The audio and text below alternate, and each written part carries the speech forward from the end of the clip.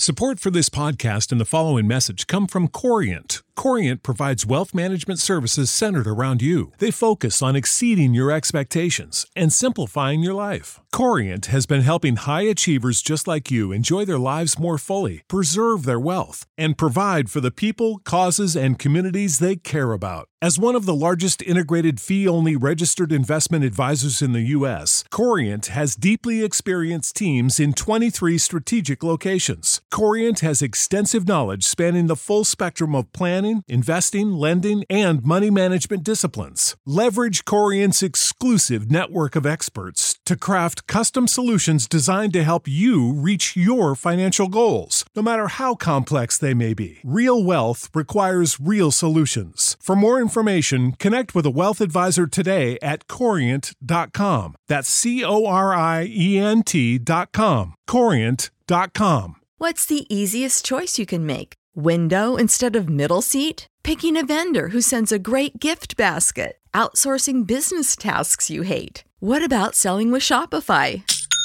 Whether you're selling a little or a lot, Shopify helps you do your thing, however you cha-ching. Shopify is the global commerce platform that helps you sell at every stage of your business. From the launch your online shop stage to the first real-life store stage, all the way to the did we just hit 1 million orders stage. Shopify's there to help you grow. Whether you're selling scented soap or offering outdoor outfits, Shopify helps you sell. Wherever and whatever you're selling, Shopify's got you covered. Sign up for a $1 per month trial period at shopify.com/try. Go to shopify.com/try now to grow your business, no matter what stage you're in. Shopify.com/try. Hey everybody, Jacob Daniel here.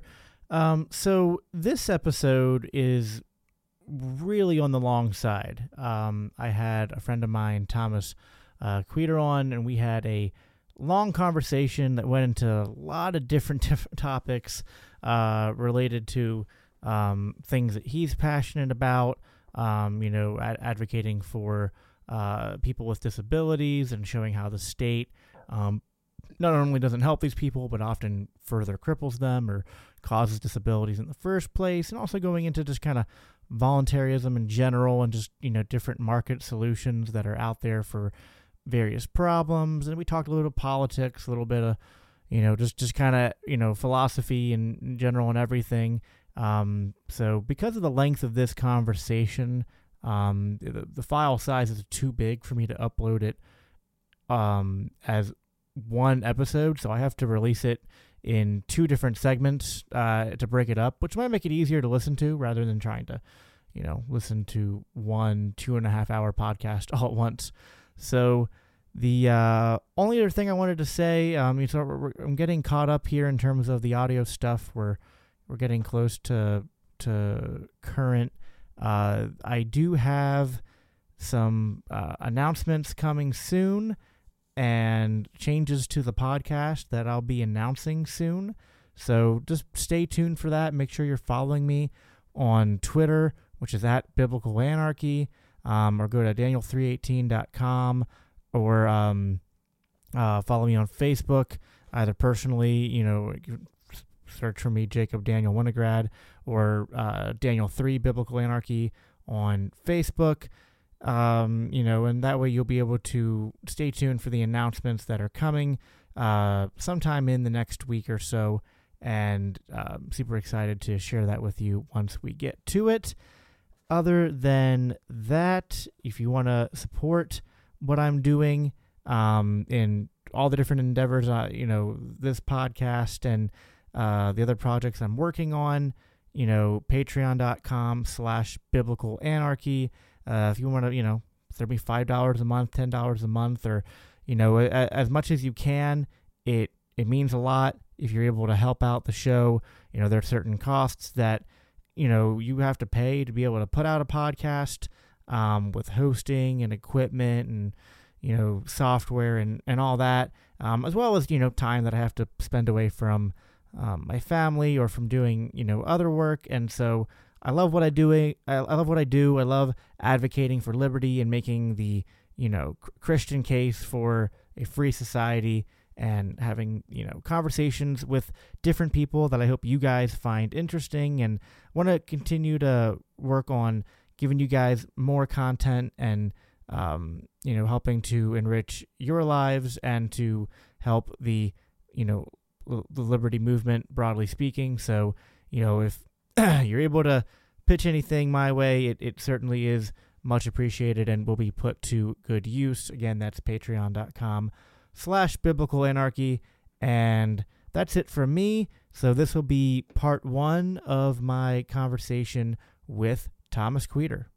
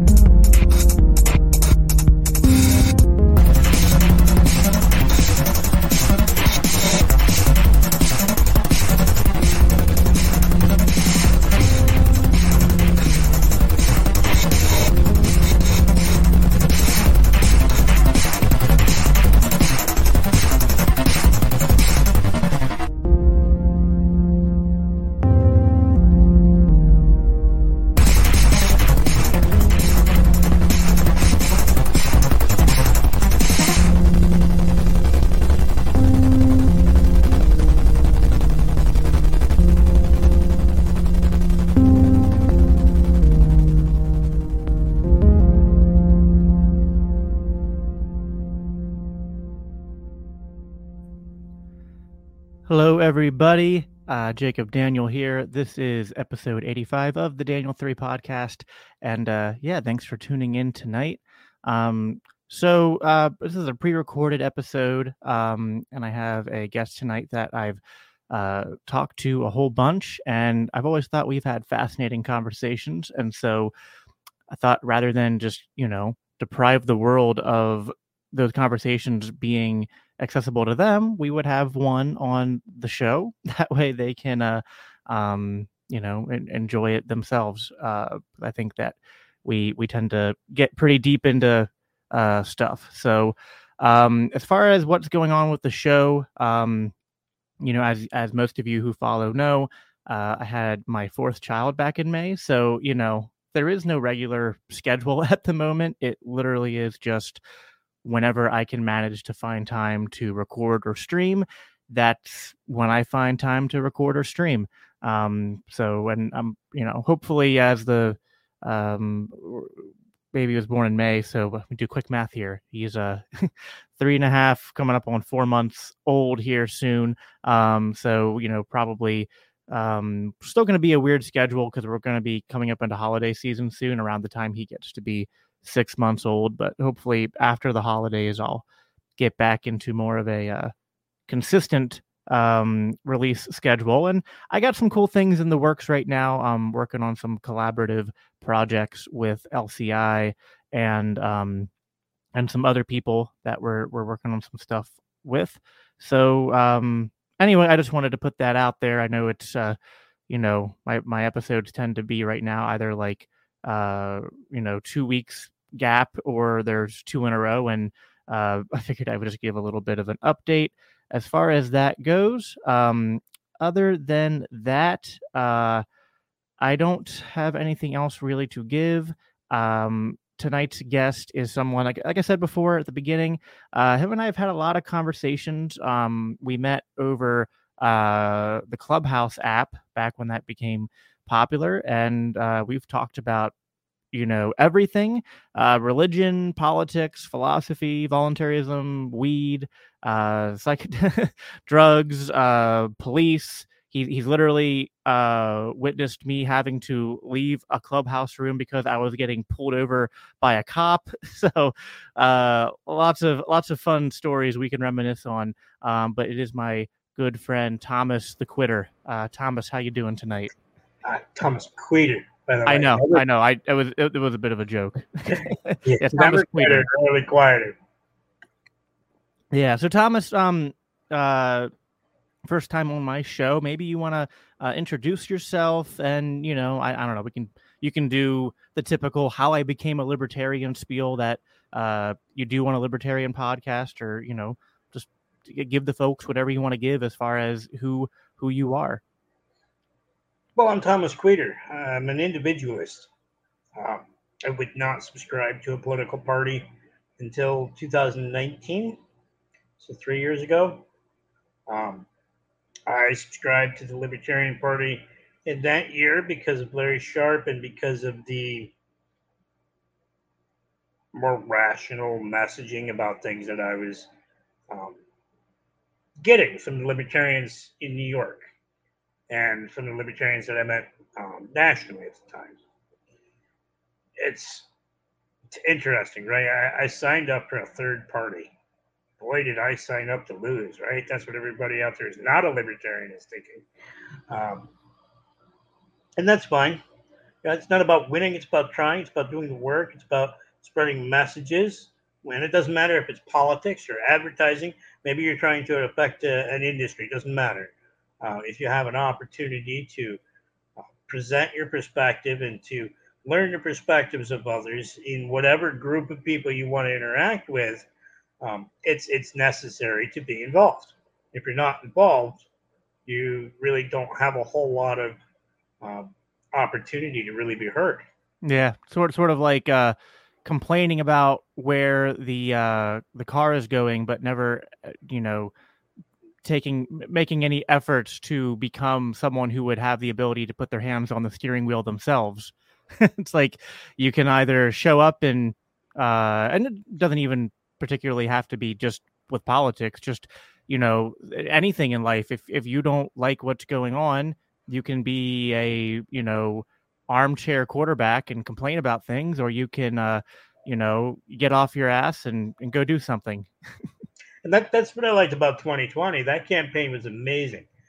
For those who don't know, I ran for state senate here in New York as a libertarian in 2020. I believe I broke records for the state at that level. I think it was 12.6%, over 13,000 votes, and there were some 17,000 people who voted but wouldn't vote in that race, which is interesting. But what I liked about it was that I had to learn that if I want to seek to represent a group of people, constituents, the district, I had to learn that my opinions don't matter. That's not what a representative does. Now, I can interject them. I can guide people with messaging, but I can't tell them what to do or what they should want. And should I win, what they want is my job. So I did have to learn to take on the perspectives, or at least an understanding of the perspectives of other people.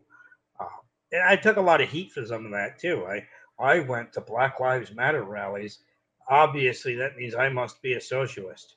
Or a damn. Am I a socialist now too? You're right. It seemed to be that criticism came from those who were terrified of socialists. Yeah, no, it's silly. I mean, I'm a former, Democratic socialist, I guess, as a Bernie Sanders supporter back in the day. So, I mean, I certainly have my issues with Black Lives Matter, but it's kind of like, I mean, we're not getting anywhere by just talking to libertarians. Right. I mean, we can sit in a circle jerk and talk about how much we all love liberty, but it's like, okay, well, eventually, and, this criticism, I feel like it applies to so many different groups in general. Everyone has, a group of people they find icky. You know what I mean? Like maybe for people, some people were upset with you or me, or I know like Todd Agopi and others involved in the party, were at least willing to have a conversation with and show up to Black Lives Matter events. And, it's like, oh, they can't stand that. On the other hand, then, I know some people who are more, comfortable trying to do outreach into maybe MAGA circles or Republicans, etc. And people go, oh, I can't stand that. And it's like, now listen, I don't want to dilute libertarianism and turn it into Republican light or, Bernie Sanders Democrat light. But at the same time, it's like, if we're going to at some point become a movement or a political party or whatever that, has the numbers that forces the powers that be to deal with us, well, we're going to have to get over aversions to talking to people who have a different philosophical or political perspective than us, and trying to find common ground with them to plant seeds that will hopefully eventually, bear fruit into them, if not becoming libertarian, at least being more open to voting for libertarian candidates or supporting libertarian resolutions. I mean, unless you were born a libertarian, a lot of us come from somewhere, you know what I mean? So we have to be open to that. And I never understood from any side, because I think there's multiple sides that do this, you know what I mean? And there's a boogeyman or a group of people that they just don't, and it's like, fine, if they're not for you, that's fine. Like me personally, I've always had a hard time with like the mega Trumpers. Not my thing. I'm more likely to probably engage in a little bit of cyberbullying with some MAGA people than I am in a very thought-provoking conversation, just because I can't get over how much it seems like they've turned Trump into this idol of their he's a golden calf, you know what I mean? Aren't they all though? True. So this is a good point that I like to get on. Another reason I didn't join a political party, despite not even knowing it existed, the Libertarian Party, is because I don't like groupthink. Any groupthink. You put three people in a room who are all saying yes to the same thing, and I lose trust.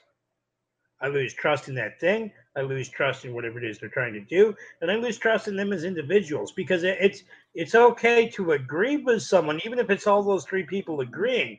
But shouldn't you at least have enough insight to have something to say about it other than yes? Sure. Yeah. And, there's a difficult balance between, I think the Libertarian Party and its various factions, sometimes you have maybe problems of groupthink, and then sometimes you can have problems of people being so worried about groupthink that nothing gets done because people just get caught up in just disagreeing. And it's like, well, to me, the baby in the bathwater there is sometimes you have to learn to work with people and to go in the direction that there's a general consensus on, while being able to maintain your voice in saying, well, listen, if this is what we're doing, then okay, that's what we're doing. You know what I mean? Like, I guess a good example would be, I wasn't a big fan of Jo Jorgensen as the 2020 Libertarian presidential nominee. But once that decision was made, it was like, okay, well, my criticisms of her, both before and during that campaign, never ended. But at the same time, I still continued to work as a member of the Libertarian Coalition, so to speak, broadly speaking, to advance our goals, even amongst that disagreement. And I guess that's sort of, to me, I think that's just basic mature adulting. I think, unfortunately, a lot of libertarians maybe don't have that skill set at their disposal. But it's kind of like if you've worked on a job site, you know what I mean? Whether you've been an employee, or even, I've been self-employed, I've been an employee, I've been the manager, and there's always going to be disagreements, and you have to find ways to work with people and to have functional, positive relationships with people where you can continue to work towards common goals, and not, you don't want mindless drones, but you don't want, people who do nothing but, endlessly replay the libertarian meme of, oh, you won't tell me what to do. It's like, well, no, I won't tell you have to do this, but at some point, if we want to get stuff done, we got to go do stuff. Again, it's kind of harkening back to what I said at the beginning, like right. The people who just like to complain and don't like to do things. I can listen. There's more opinions than there are libertarians. You know what I mean? So it's I don't care if people disagree with me. It's just like, but can we work together? That's all I care about. Hang on. Thomas, here is your reminder. Go to bed. And Thomas has already been taken over by the Bill Gates dystopian AI future, and he's being told what to do. Wrong mogul. And I set that myself. Hopefully we can just cut that out. But if I don't set that reminder and I'm working, I'll look up a few minutes later and it's 4 a.m. Oh, I've been there. Yeah. That's just habitual. If I'm focused, I just keep going. So I set that reminder not to actually go to bed at 10, but so it's on my mind. Right. I only sleep 4 to 6 hours. But I want to get back to something you were talking about a minute ago, the arguing and the infighting. And, you and I have had a lot of discussions about messaging and the differences between bold messaging and, well, being a dick. And I want to get on that for a minute. I'm actually going to go ahead and I'm going to blame Obama. He's the one that started this social media politics craze. And ever since then, it's just gotten worse. And you see people, quote unquote, ganging up on the internet and wasting all of their time on Twitter or Facebook, making political arguments. And what is that doing? Where's the action there? Right? Because, let's face it, Twitter, if I'm correct here, is more for reaching the media because they're the ones who watch it more. I believe Instagram has an age range. Facebook is now in the older age range for people to reach. And none of them are very effective. As far as actually reaching people with a message that can be heard and understand and isn't incomplete. And that's where we really failed, right? Because, and not just libertarians, but humanity fails on the internet because our attention spans are not as high as we'd like to think they are. I don't care how smart a person is or how involved a person is. Most people give you 2 seconds and one image to get your point across. And most people will take any chance they can because it's been bred into us over generations of public education, the 24-hour news cycle, political rhetoric is ingrained this in our society that we have to knee-jerk react in whatever negative way possible. Yeah. Sometimes Twitter only serves to enhance that. Yeah. The number of people I've counseled over their anxiety from social media is astounding and disturbing. Oh, yeah. No, I agree with you. And I tend to have that same message for the people who maybe are out there doing nothing but edgelording and shitposting, but also for the people who seem to do nothing but find time to be offended by the people who are out there edgelording and shitposting. It's like, but the interesting thing is those edgelords also get equally offended about other issues and will do the same thing back. Oh yeah, now they're kind of two sides of the same coin. So yeah, I'll give you that. I think there's certainly a utility to making sure that you put out a good message, and I think Twitter can be, Facebook can be, all these things. Obviously I'm in the podcasting sphere. I think that putting a message out there is important, but you got to have something actionable behind that message. You know what I mean? Like, I'll use, just because this is my podcast, and so I'll go on theme here and use Jesus as an example. Jesus talked a good talk, but if he didn't walk the walk, he wouldn't have had the following he had. It's like he didn't just go out there and preach about, telling people to live out the kingdom of God in their lives. Like he demonstrated that time and time again. So people followed him. Maybe they were initially drawn in by the things he had to say, but what made them stick around and have maybe life-changing experiences from his ministry, was as much the things he did that backed up the things he said as, it wasn't just like Jesus went around and his entire ministry was just talking. There was a lot of action behind that. So because you do need the talking, because if you're just out there doing things and it's not getting promoted, well, that might not be good either. So you have to have both. You need the action, you need the promotion, you need to grab people's attention, And, I think insofar as division of labor is a libertarian principle, there's going to be different roles people fall into. And Sure. I tend to sometimes enjoy people who do shit posting well, because I think there's good shit posting and bad shit posting. Like, I love the sort of trolling of the ATF and the IRS and the three-letter agency that Spike Cohen does. I mean, it's beautiful. It's like art. Then there's some people who, don't necessarily do a good job at doing that, or it's a mixed bag at the very least. And they'll, so and there's times where I'm sitting there clapping, and there's times that I'm annoyed by it and upset, but I also go, you know what, it's people's attention spans are short, like you said, which means that 2 months from now people won't remember the dumb thing some libertarian said on the internet. Yes and no, right? So their attention span is short enough that they're not going to pay attention to have that conversation or necessarily read the thread.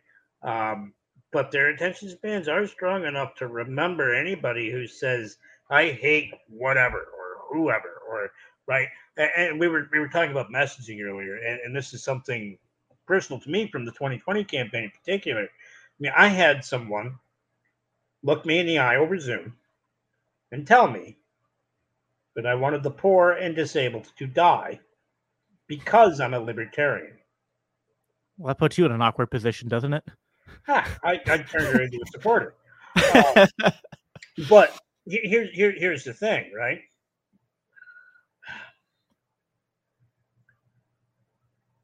There's messaging that's going to stick and be proliferated when it's not handled well.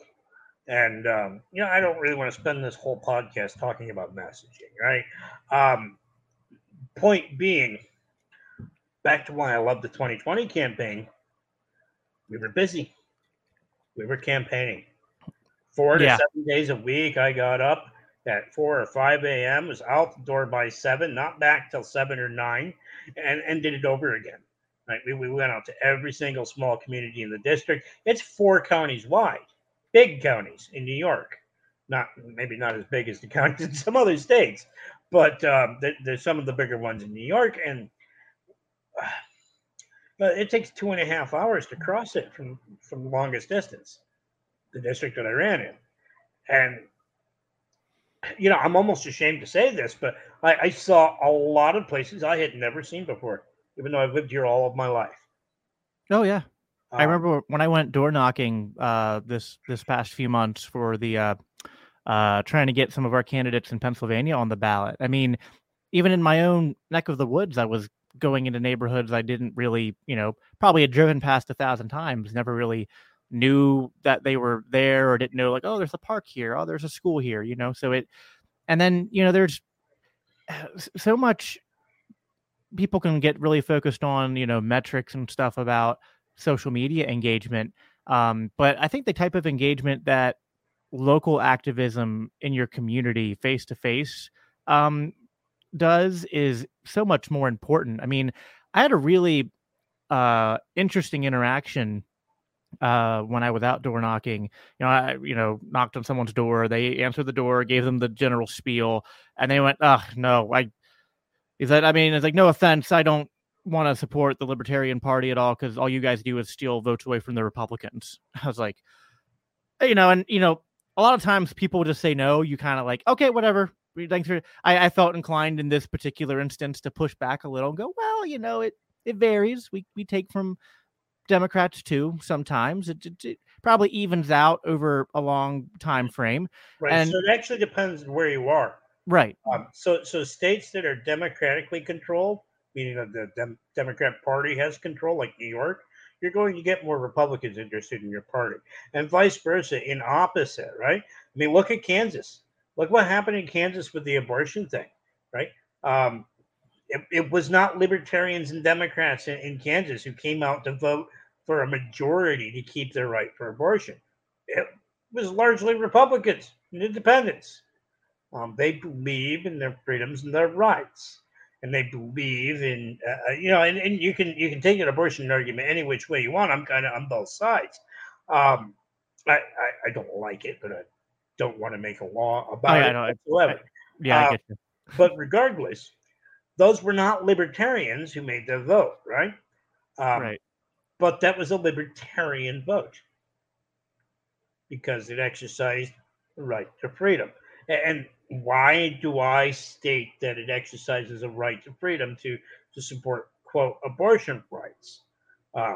You know me, Jacob. We've had these conversations. You know I don't particularly like abortion, particularly considering that I am now a 39-year-old non-viable fetus by New York State standards. If I were born today, as I was in 1983, a doctor could coerce my poor parents, they were definitely financially poor, to abort. And in fact, CPS tried to take me, we can take care of him. He's going to be a burden. You don't need your own child. My mother threatened to cut social workers' heart out. Yeah, no joke. So, do I like abortion? No. But I do like keeping a government that doesn't know how to legislate anything properly out of it. So to speak more directly to that, I know you're aware, your listeners may or may not be aware. I'm also a disabilities advocate. I've been doing advocacy for disability issues for many years before I was a libertarian. And I have worked across the country remotely with that regard. I have talked to parents who have been the subject of that coercion I discussed about what would happen with myself today in New York. Mm-hmm. And whether they chose to do it or not, they were scarred by it. Oh, yeah. Yeah. No, and then if you're institutionalized as a person with a disability in a state institution, well, in New York, abortion is legal. Guess what they're going to try to make you do and probably succeed? Have an abortion, whether you want it or not, right? No choice. Similarly, in a state that's completely anti-abortion, which most of them that go anti-abortion don't have enough stipulations for the reasons that the majority of people who are anti-abortion actually say, well, that's okay. Then someone who's disabled in an institution who willingly has sex and wants the child that they're carrying, or sorry, I got that backwards. That would be New York. In a state where it's not allowed, right? It could be rape. It could be potentially life-threatening. It could kill the person to go to term. There are instances like that happen. And when an abortion is not allowed in some states, guess who suffers? Right. So, I mean, where do you draw the line at rights and reasons, right?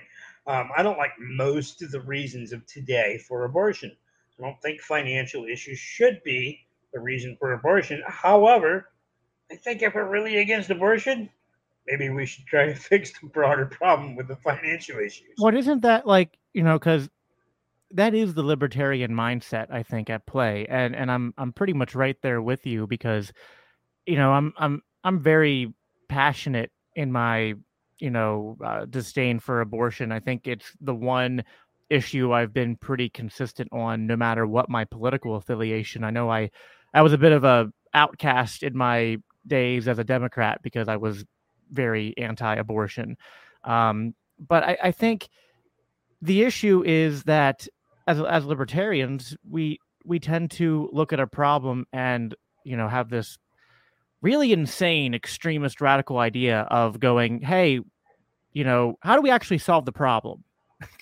not pontificating about, we need to make sure that these bad things are banned on paper, that we get certain people in certain offices who have some kind of, cloak of legitimacy wrapped around them by this system. They need to put words to paper that say this thing is bad. And, what are the consequences of that? Whatever. Is that going to lead to less of this happening? Are there any unintended consequences of this? Doesn't matter. You know what I mean? It's like what's funny is a lot of people on the right and the people who are anti-abortion love to throw the word virtue signaling around, and it's ironic. In this instance, I often feel like the anti-abortion statists are really guilty of a bit of virtue signaling, because to them it's much more about winning the battle of moral outrage as opposed to how do we decrease the number of abortions from happening, which is my primary. Like, I'm so anti-abortion, I have this radical idea and mindset of how do I reduce abortions, not how do I get my moral principle enshrined onto a piece of paper. And that's really the difference in mindsets at play here. And it applies to abortion. It applies to so many different issues. Now I want to be clear. I'm sympathetic to maybe a pro-life person who's a libertarian or at least liberty-minded who, you can make the argument, oh, well, if I'm a libertarian who's not an anarchist, who thinks we should have some minimal state that, and if there is a minimal government or state, they're one of the most basic functions, like one of the only things we want it to exist for is to protect people's rights, and to, one of those rights being the right to not be murdered. So shouldn't the government at the very least ban abortion? It's like, well, I hear that argument. I think where that argument fails is that I'm not a minarchist, so there you go. But secondly, even if I try to really put on my minarchist hat, I don't think that being a minarchist means, again, that the goal is, well, what are the laws that we ideally want in a sort of utopian sense? It's more like, what is your goal with the law and how are you going to enforce it? It's like, because you can put words to paper, but if it's just words to paper without any way, going back to what we talked about at the beginning, if there's no action behind the message, nothing happens, right? So it's like, what are you going to do? Like, let's get to brass tacks. What are you going to do with this law to actually push back against abortion? Right. So some people, go ahead.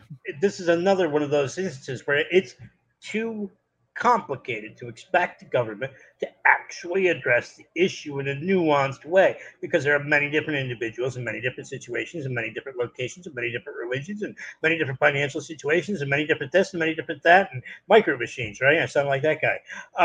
These people can't even get the roads right. Like, right? Exactly. Right?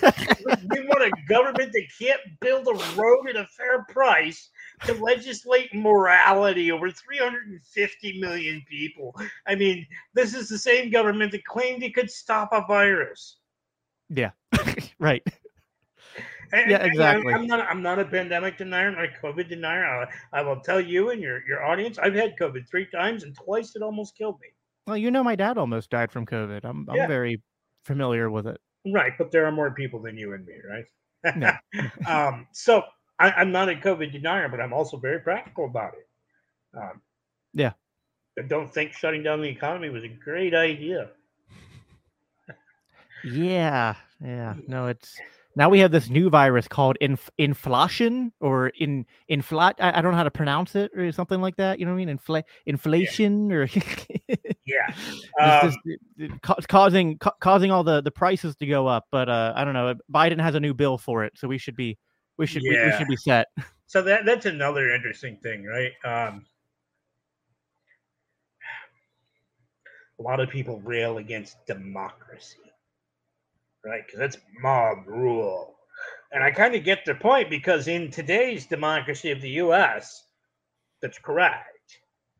But the principles of democracy are not what it is here today.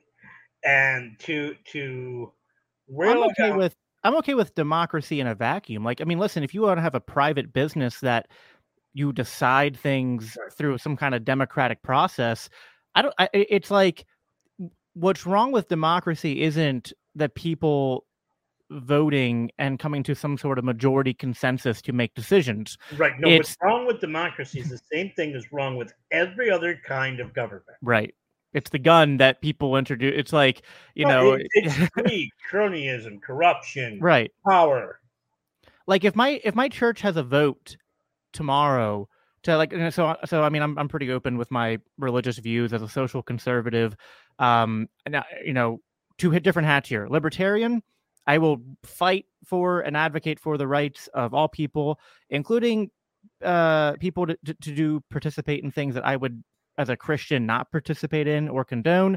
That includes maybe an example like homosexual marriage. I'm not on a personal, social level an advocate for that. I don't think it's compliant with my religious worldview. So let's say my church, like the elders and the body, voted tomorrow and they decided, you know what, we're going to allow homosexual marriage in our church. For the ones who work hard to ensure their crew can always go the extra mile, and the ones who get in early so everyone can go home on time, there's Grainger, offering professional-grade supplies backed by product experts so you can quickly and easily find what you need. Plus, you can count on access to a committed team ready to go the extra mile for you. Call, click Grainger.com, or just stop by. Grainger, for the ones who get it done. What's the easiest choice you can make? Window instead of middle seat? Picking a vendor who sends a great gift basket? Outsourcing business tasks you hate? What about selling with Shopify? Whether you're selling a little or a lot, Shopify helps you do your thing, however you cha-ching. Shopify is the global commerce platform that helps you sell at every stage of your business. From the launch your online shop stage to the first real-life store stage, all the way to the did we just hit 1 million orders stage. Shopify's there to help you grow. Whether you're selling scented soap or offering outdoor outfits, Shopify helps you sell. Wherever and whatever you're selling, Shopify's got you covered. Sign up for a $1 per month trial period at shopify.com/try. Go to shopify.com/try now to grow your business, no matter what stage you're in. Shopify.com/try. Well, I have two choices, right? I can go, all right, maybe I'm wrong, I'm going to change my mind, or maybe I'm just not going to care that much. Or I can go, all right, bye, I'm going to go to a different church, right? And there's nothing wrong with that. You know what I mean? Mm-hmm. The only point that would be wrong would be if I went, yeah, you know what, you guys do what you want, I'm going to go somewhere else. And then they decided to, with guns, trap me in there and go, no, you can't leave. You're going to be part of this church the rest of your life unless you pay some kind of massive fee to leave and go to a different church. And you're going to be forced to use part of your income to pay for the things that you don't want to pay for, and all that. Like it's democracy is fine until you implement the use of coercion to enforce those results. That's the problem. So you're right to an extent, but there's more problems wrong with specifically our country's democracy. Oh, yeah. And that really has more to do. It has more to do with cronies and greed. Lobbyists, special interest groups, money in politics. Yeah, we like to blame our politicians, right? And I get that, right? I mean, it's all Joe Biden's fault, because he's completely there. He's not senile. He's making all of those decisions himself. He's not a puppet. Nobody's paying anybody to control him. I think that's a farce, right? I mean, to literally hate Biden for what he says today is like to hate your grandmother who's got dementia and is going off on something wacky about the 1920s, right? I mean, so I don't like Biden for his entire political career, and I will say that. But to be so awful today to the man, it is kind of punching down, right? So I mean, we have to. If we're going to make those criticisms, we have to recognize that it's more than him, or else our energy is wasted on the wrong direction. Well, and it's always it goes back to it doesn't matter if it's red or blue in office, the same policies, whether it's war, whether it's the borders, whether it's the war on drugs and the mass incarceration and the police state, the overregulation state, like all this stuff kind of more or less stays the same no matter who's in office. It might have a different branding, you know what I mean? It's like we're almost fighting over what color to paint the walls. It's almost that arbitrary. Well, and actually, the pandemic's a great example because I mean, the stimulus started before Biden took office, Oh yeah, right? the vaccine started before it was Trump's vaccine. Remember? Yes, that's exactly that was Operation Warp Speed. Say, right? I mean, he subsidized the very vaccine that the Republicans tried to win on railing against. And it's so strange. And I'm in New York, right? So we know who Trump is. We know he's a limousine Democrat. Right. You know that term, limousine Democrat? Oh yeah. Well, and even the way anyone who's, especially from the city, like listening to Trump talk, it just reminds me of listening to not any, but like a lot of New Yorkers talk. Okay, people are like, oh, he's so hyperbolic and so like, yeah, like that's, you go to New York and you go to just like pick a random diner or a restaurant and like the establishment owner probably would talk to you in a very similar fashion. Like, I mean, you might not like it, but it's like, there's a bit of that culture up there for sure. Yeah, no, I have to disagree with you. Most of the people I run into, particularly restaurant and shop owners, and I spent actually for the first time in my life 3 weeks in New York City this spring during petitioning. I don't think they're as bad. I think people can be that bad.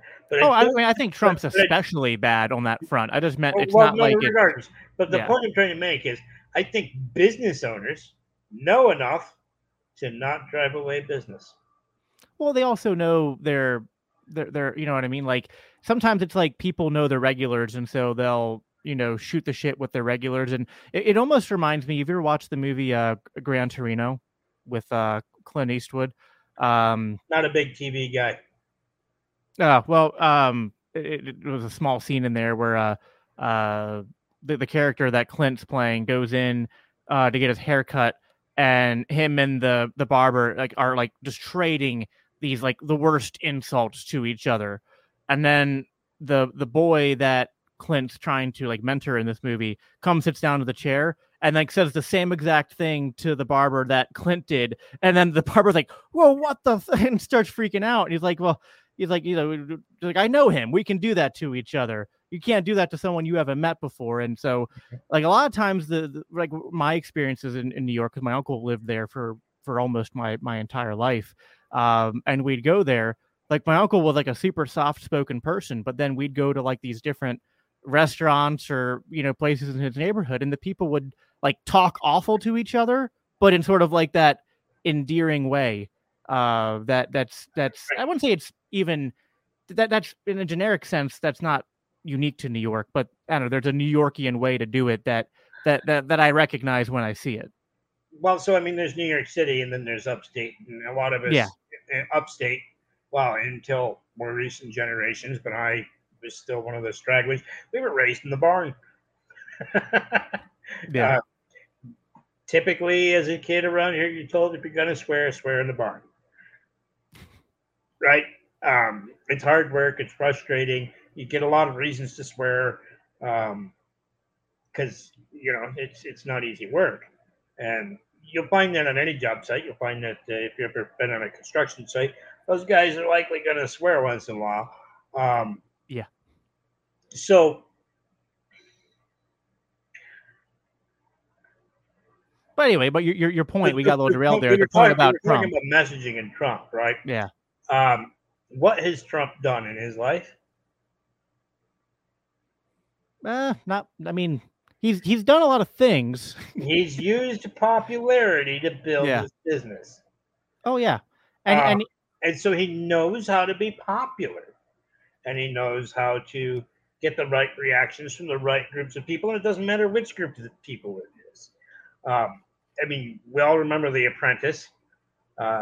He was building his brand, and he was making himself look like a good leader. Oh yeah, and you could tell there were so many times that you could tell Trump was trying desperately to get the Democrats to like him or to support him on certain things. I mean, sometimes it really pissed me off the most where there were times where he would say, like, anytime people go, "Oh, he was the most libertarian president of our lifetime," I'm like, do you ever hear the man talk about guns? Yeah, he was how almost about worse.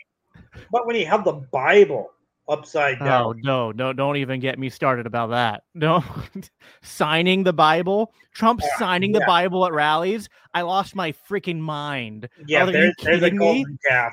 There's a Are you golden calf, kidding right? me? Like, there's nobody in the world that you should ask to sign your Bible. But if there was like the last person in the world who you should ask to sign your Bible, I don't know if it'd be Trump, but he'd be in consideration for that. Maybe your own pastor, right? I don't know, like something. Like if you went to like, I don't know, like if you met Billy Graham when he was still alive, or you met some like even that I would not like, but it would be so much less cringe than going to a Trump rally and asking Trump to sign your Bible.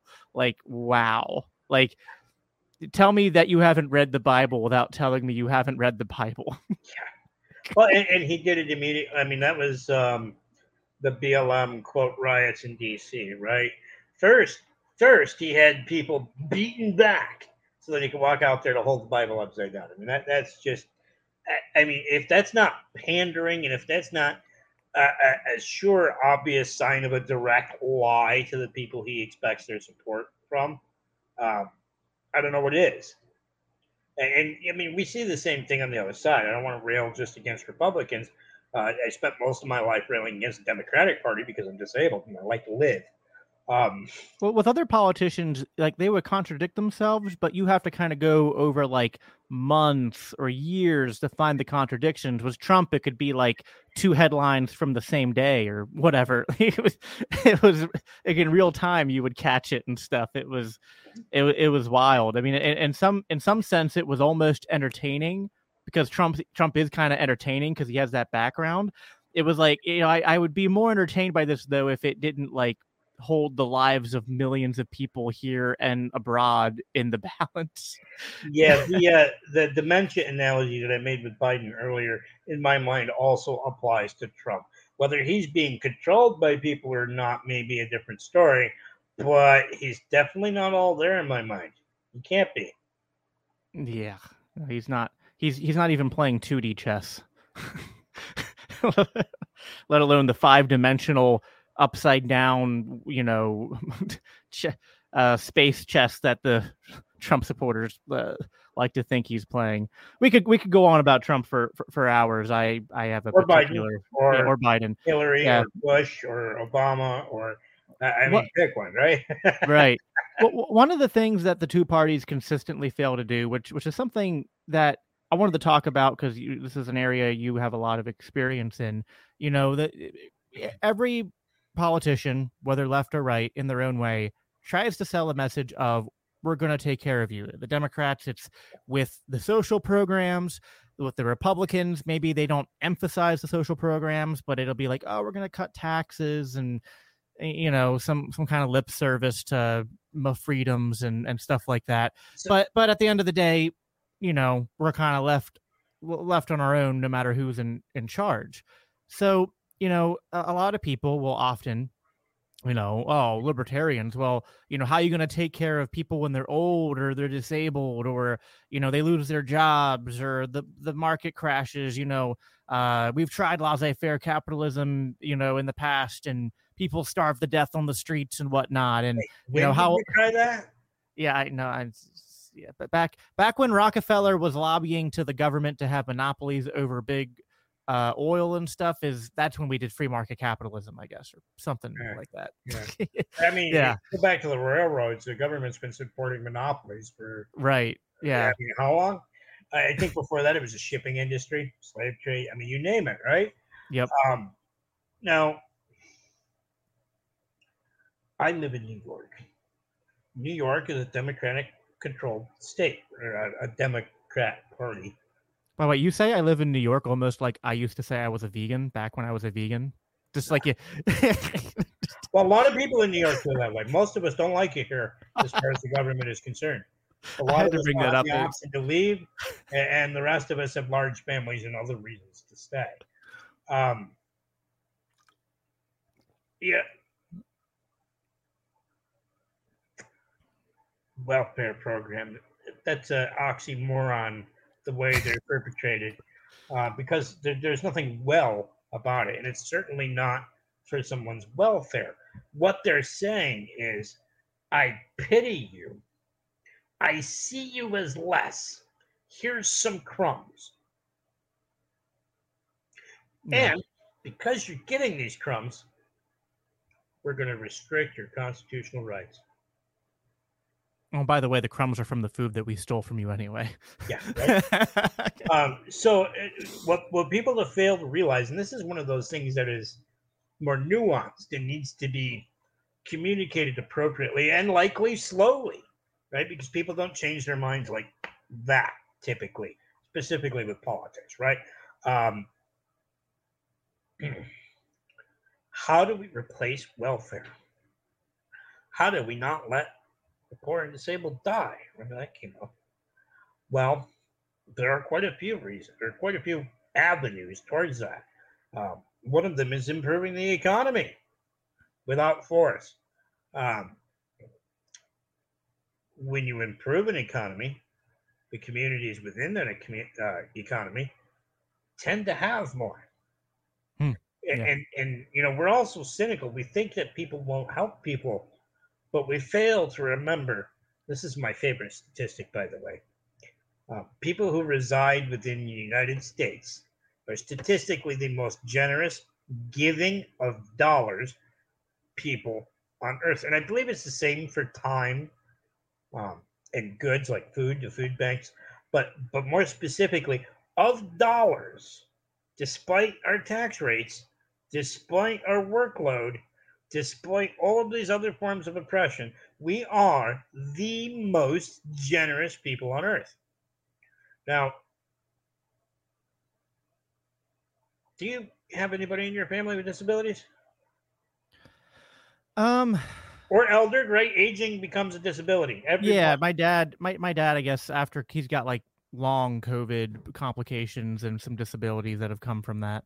Right. So I have had relatives in the past who had disabilities who have since passed, but I can remember when they were struggling. Right. So my question to you then, right, and this is for example, I'm not trying to lead your show, sorry. No, go ahead. Are you going to allow them to suffer and die? Oh, no. Even if the government's not helping them? Yeah, well, I mean, the government's not helping them, so yeah. So if the quote unquote taxes, which let's face it, the percentage of your taxes that are for welfare that come out are very low in regards to individuals within our country, right? Corporate welfare is a different story. Foreign aid welfare is a different story. But as far as to individuals, it's minuscule. However, if you were to, let's call it $10, right? Let's say everything that comes out of your paycheck for that week that goes to social welfare is $10. It's just a nice even number. Are you going to go buy yourself some candy, or are you going to take care of the person you love who needs help? Right. Yeah. No, it's so people make better decisions than any organizations with regard to the individual. Yeah, that's true. And even private charitable organizations tend to make better decisions, and also more of the money tends to actually go towards the people they're supposed to help, and not as much in overhead. I mean, even I remember looking at statistics, and like some people were like ranking the worst charities, and I remember like one of the ones at the top was like, oh yeah, only 80% of their proceeds go to the people that they're aimed to help. I was like, that's still like 30% better than government welfare programs at best. Yeah. That's me saying half of the government money goes to the people it needs is being rather charitable. It's minuscule, actually. I mean, because when it comes to what goes directly to people, it's very, very little. Yeah. So I'm on the board of a couple of nonprofits. One in particular, I can tell you, struggles over the costs and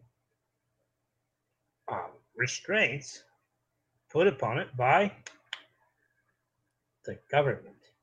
So, do you think maybe that nonprofit you're discussing, that 80% went towards whoever? Do you think maybe that percentage would be even better if they didn't have so much red tape, if they didn't have liabilities with regard to workers, right? I mean, we're all pretty much against like income tax and withholding and Social Security because it's failing. How many people? I mean, I can think of a lot of people I know who have had disabilities happen because they were in such poor economic conditions that they sort of felt forced into less than ideal circumstances that led to them being injured, whether it was working too many hours and getting hurt in the job, or people getting in car accidents because they were driving late at night because they're having to work two jobs. And there's it's sort of like it reminds me of sort of like something that I think Hayek said once. It's sort of like the seen and the unseen, the intended and the unintended consequences of certain actions and policies. And, people can often, think very easily of examples of like seen consequences of the damage that the government does to the economy by taking away people's, hard-earned income from them. But there's so much more than just, oh, it's harder to make ends meet. Like, there can be compounding, crippling, effects in people's lives. I mean, heck, my own dad and the whole situation where he got COVID. I mean, his health had been going through the toilet before he got COVID, largely because after Obamacare got passed, a lot of the medications that he needed were like no longer being covered correctly.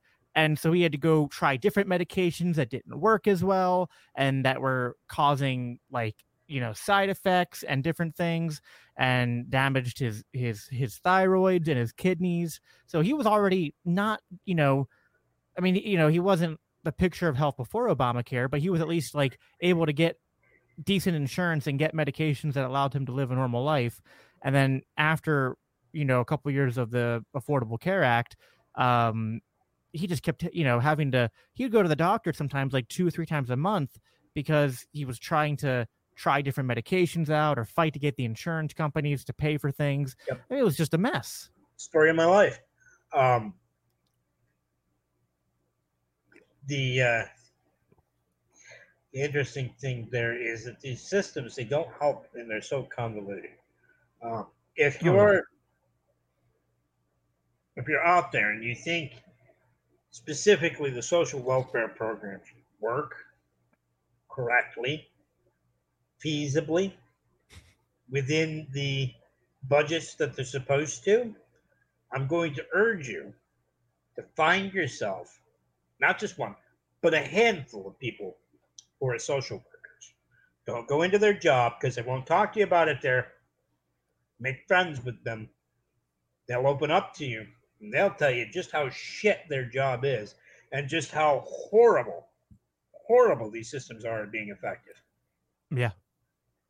No, I mean, look, our social workers have a higher rate of psych disorders, a higher rate of suicide, a higher rate of quitting a job, a higher rate of becoming abusive over stress, right? We all recognize that when someone is too stressed out and they lose control of their emotions, it can become a thing and it can become permanent and then they become an abuser. These are all effects of the government. Yeah. Yeah, no, it's people, money isn't a cure-all, right? Like you can't just put money in people's pockets and expect that everything would be magically better. But at the same time, it's sort of like if someone is in poor financial straits because of their own bad decisions, that's one thing. But if somebody, was doing fine, walking down the road, and then a mugger comes up, like breaks their leg, takes all their belongings and leaves them like bleeding on the road, and then you go up to help them and people go, oh, you're just going to go and help them and give them a handout? think it's going to help them? It's like, yeah, probably, or what really would have helped them is maybe if they weren't mugged in the first place. Well, similarly, maybe somebody broke their leg snowboarding and they chose to go snowboarding. That's a poor decision in that instance if they don't know how to snowboard and they break their leg. I think there are plenty of instances where people do things to themselves and do make bad choices or bad decisions that put them in spots where they should still be helped. I just don't believe in forcing that help. That's the number one thing.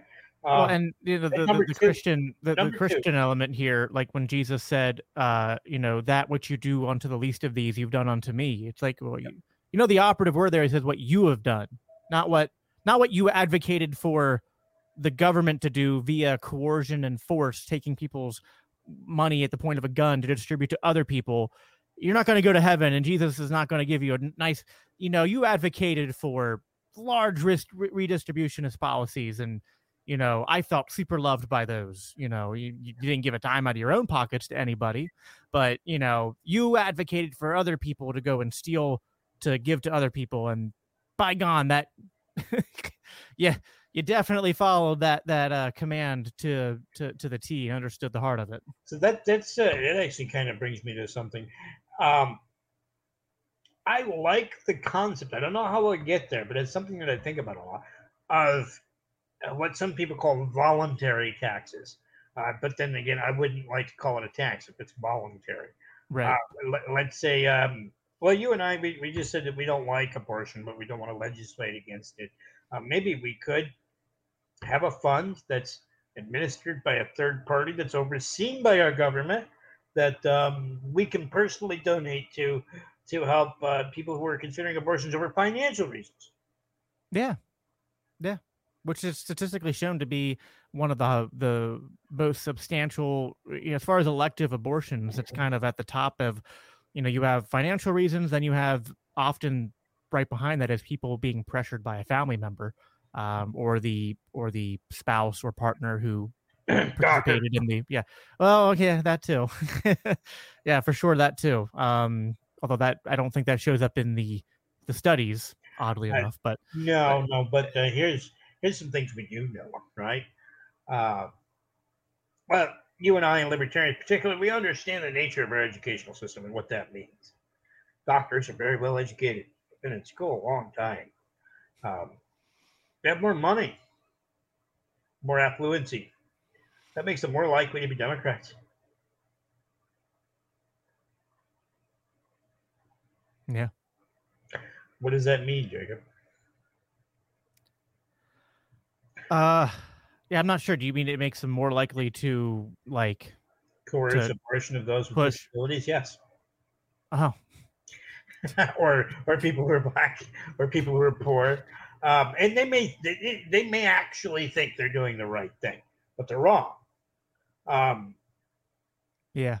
And the situation always comes down to duress, imposition, coercion, right? And when I say duress, I mean being under duress. That I know you're not female, Jacob, but I bet you could imagine that if you were giving birth and the baby was crowning and the doctor tried to convince you to have an abortion, you would find that to be an inappropriate time. Yeah. Yeah. God. Yeah. It's so. I mean, it's like. Sometimes I get really triggered by the abortion topic only because as much as I'm a libertarian, I can't stand the pro-choice movement, and I can't stand when people try to conflate a libertarian position on abortion with being pro-choice. It's like, no, I'm definitely not like, or here's the thing. Sometimes I feel like what we need to do is actually just co-op the pro-choice language and say like, here's the thing. Democrats really aren't pro-choice. They're pro you having one choice, which is abortion. You know what I mean? It's kind of like, it's like they don't like to present to you with all the different options. It's like, well, either.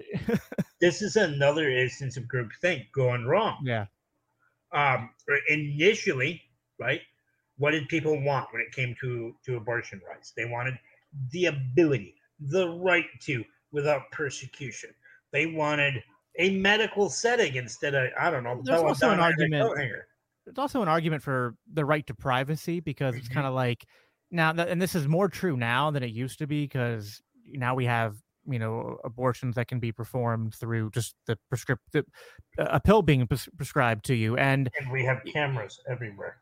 Yeah. Well, and it's like, do we want to promote a sort of culture where people are going around and going, I think she was pregnant. Now she's not pregnant anymore. We should, call the police and have them, or, God forbid, like the police are doing that, or doctors are doing that, or like, we don't want to increase the ability of the government to serve, be watching us. And I mean, God, it's like, can we remember the last time a major argument was made for increasing government surveillance in the name of saving lives, like, and how well that's gone? Yeah. Patriot Act. Like, we don't want a Patriot Act to save fetus lives. It's like, we should actually just, at the end of the day, because you can put that law on paper, but at the end of the day, what's going to happen is the woman's going to be standing in front of the mirror with the abortion pill she either acquired legally or illegally, and she's the one who has the power to take it or not. And that's a best case scenario. Yeah. In more impoverished areas, you will see back alley abortions. You will see sloppy work. People try to tell me the coat hanger was never a thing, but I've actually spoken to people whose parents have used it. I mean, so obviously at some point in one instance or another, it was a thing, and it's well known. And it's also a symbol of the abortion movement. So there's some shtick to it, right? And what does that mean? What does that actually mean? That means that desperate people are going to do desperate things, whether you make it legal or not. I mean, we see this with drug use. We see this with violent crime. We see this with theft. We see this with white-collar crime, right? The minute someone is desperate, or, and this is the important thing, is made to feel that they're desperate, they will do desperate things. Well, it's also like, it's just, like, again, to if I could even put my minarchist hat on for a second, it's kind of like government, if it is to exist at all, should only be involved in matters where there's really no nuance. You know what I mean? Like, hey, you were caught on videotape going up to this man on the street and shooting him 5 times in the chest, and he's dead. So, like, pretty clear cut. No real nuance there. Like, you murdered him. Hey, so have you started active duty as a cop now? No. I haven't shot any dogs yet. It's but or it's like, hey, wait. I just want to point out, you didn't say you haven't shot any people. I plead the fifth. No, but the or like an issue of like a property rights dispute. It's like, hey, I think this person built their fence on my property line. It's like, all right, I want to go to the deed of the property and determine where the property line is. Like, arbitrating property disputes, or clear you killed someone, out walking around, like, you could make minarchist arguments for that. The government, is always a blunt tool, but it can be used in those instances. The minute we have situations that require some nuance, the government is so ill-equipped to handle those, even if it was completely filled with moral, righteous people, which, if that's, of course, always the case, right? The most moral, righteous people are the ones who tend to seek political power, of course. Wait. You mean to tell me people who virtue signal run for office? And on both sides? So I mean, I want to talk about it. This came up, well, this is the second time now we're talking about virtue signaling. What is a virtue? What is a virtue to you may not be a virtue to me, and what is a virtue to me may not be a virtue to you. And if we're talking about it, promoting it, we're signaling it. Name one person who doesn't signal their own virtues. It may not be what's, say, described in the Bible as a virtue, or what's commonly thought of as a virtue, but if to you it's a virtue and you're signaling it, yours virtue signaling. The Republicans do it, the Democrats do it, the Libertarians do it, you and I do it. Everybody does it, because if we didn't, we wouldn't have virtues, and we wouldn't be trying to spread them. Yeah, I can hear what you're saying. I mean, I think I could push back on that a little, but I don't want to get too far Well, off topic. I think the point that I was trying to make is that just because we have different virtues doesn't mean that any one of us is not or is virtue signaling. sure, yeah, no, I think that's fair, and I think on again, the government being a blunt instrument, it's like you know how do you use the government to uh, legislate abortion in all these different instances where there's different things at play, and there are some situations that are very morally ambiguous. That again, think about the binary thinking that you run into just at the DMV, and then imagine trying to process something complicated like a woman with a complicated pregnancy through government processes as a means to solve that. And what you're going to lead to is what the government would probably over time do if abortion was largely something pushed into its control would be, you know what, we can't have all these people going around just having sex whenever they want, getting pregnant whenever they want. This leads to so many pregnancies that are just so ambiguous or unviable, and it's reckless endangerment of people's lives to get pregnant and either know that you wouldn't be able to carry the baby to term, or the baby's likely going to have some kind of health problem. You probably it doesn't seem to me that far-fetched to think the government would start restricting how many kids you can have, restricting, you can't even get pregnant unless you've gotten some kind of government license for procreation. I mean, like that sounds crazy, but there's countries that have done stuff like that. You know what I mean? Well, and so that's actually a rather decent point. What sounds crazy, and again, this doesn't matter what side of anything you're ever on. Imagine explaining income tax to the founding fathers. What sounds crazy is always more plausible than you think it is. Right. Yeah. Like imagine trying to convince the founding fathers that the income tax would be a thing. Like it'd be like, what? No, that would never happen. Or that the tax on tea is as high as it is. Right. Yeah. That was my post this last 4th of July. I was like, hey, here are the tax rates that the founding fathers. I mean, I'm not saying they went to war over the tax rate alone, but just for a point of comparison, here were the tax rates then. Here are the tax rates now. Just food for thought. Yeah, so, it was tax rates, but it was also true property ownership rather than fiefdom. Representation, taxation without representation. There was also the just the resource. There was a large cry from people that they just wanted to be sovereign. They were like, you know what, like we want to, like a lot of them weren't even just like anti-tax. They were like, we want to have our own taxes that we come up with and that we impose upon ourselves and aren't imposed by the crown. So again, that comes down to resources, because at the time, I believe they would be required to send so much of whatever they produce or harvest, back home. Somebody was making money that wasn't the 13 colonies. Yeah.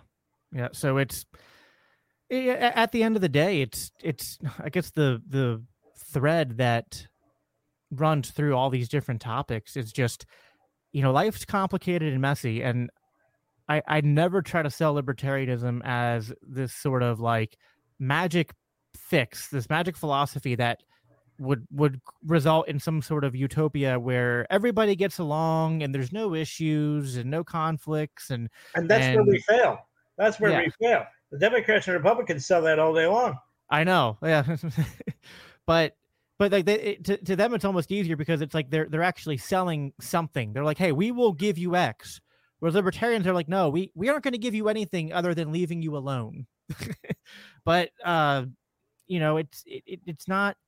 To me, it's not that libertarianism makes things better, because to me, it's like libertarianism should be the status quo, and statism and authoritarianism, like these are people coming in going, well, we can, through the use of coercion and force and fiat, we can make things better, and we can centrally plan either all of society or at least these certain aspects of society to be better than they are through natural human interactions in the marketplace. Right. And I've yet to find one instance where that's true. Well, on that note, I do have a new endeavor, Jacob. Believe it or not, Tom Queter is taking on more things, as always. All right, everybody, that's the end of part 1. If you want to know what Thomas is doing, go ahead and go click on part 2 to hear what Thomas is getting up to and to hear the rest of our conversation. Thanks. Appreciate you guys listening in, and, talk to you later. Save big on brunch for mom, all in the Kroger app. Get 16-ounce packs of flavorful Angus 90% lean ground sirloin for $4.99 each with a digital coupon. Then buy 2, get 2 free on 12 packs of delicious Coca-Cola, Pepsi, or 7-Up, all with your card. Shop these deals at your local Kroger today, or tap the screen now to download the Kroger app to save big today. Kroger, fresh for everyone. Prices and product availability subject to change. Restrictions apply. See site for details.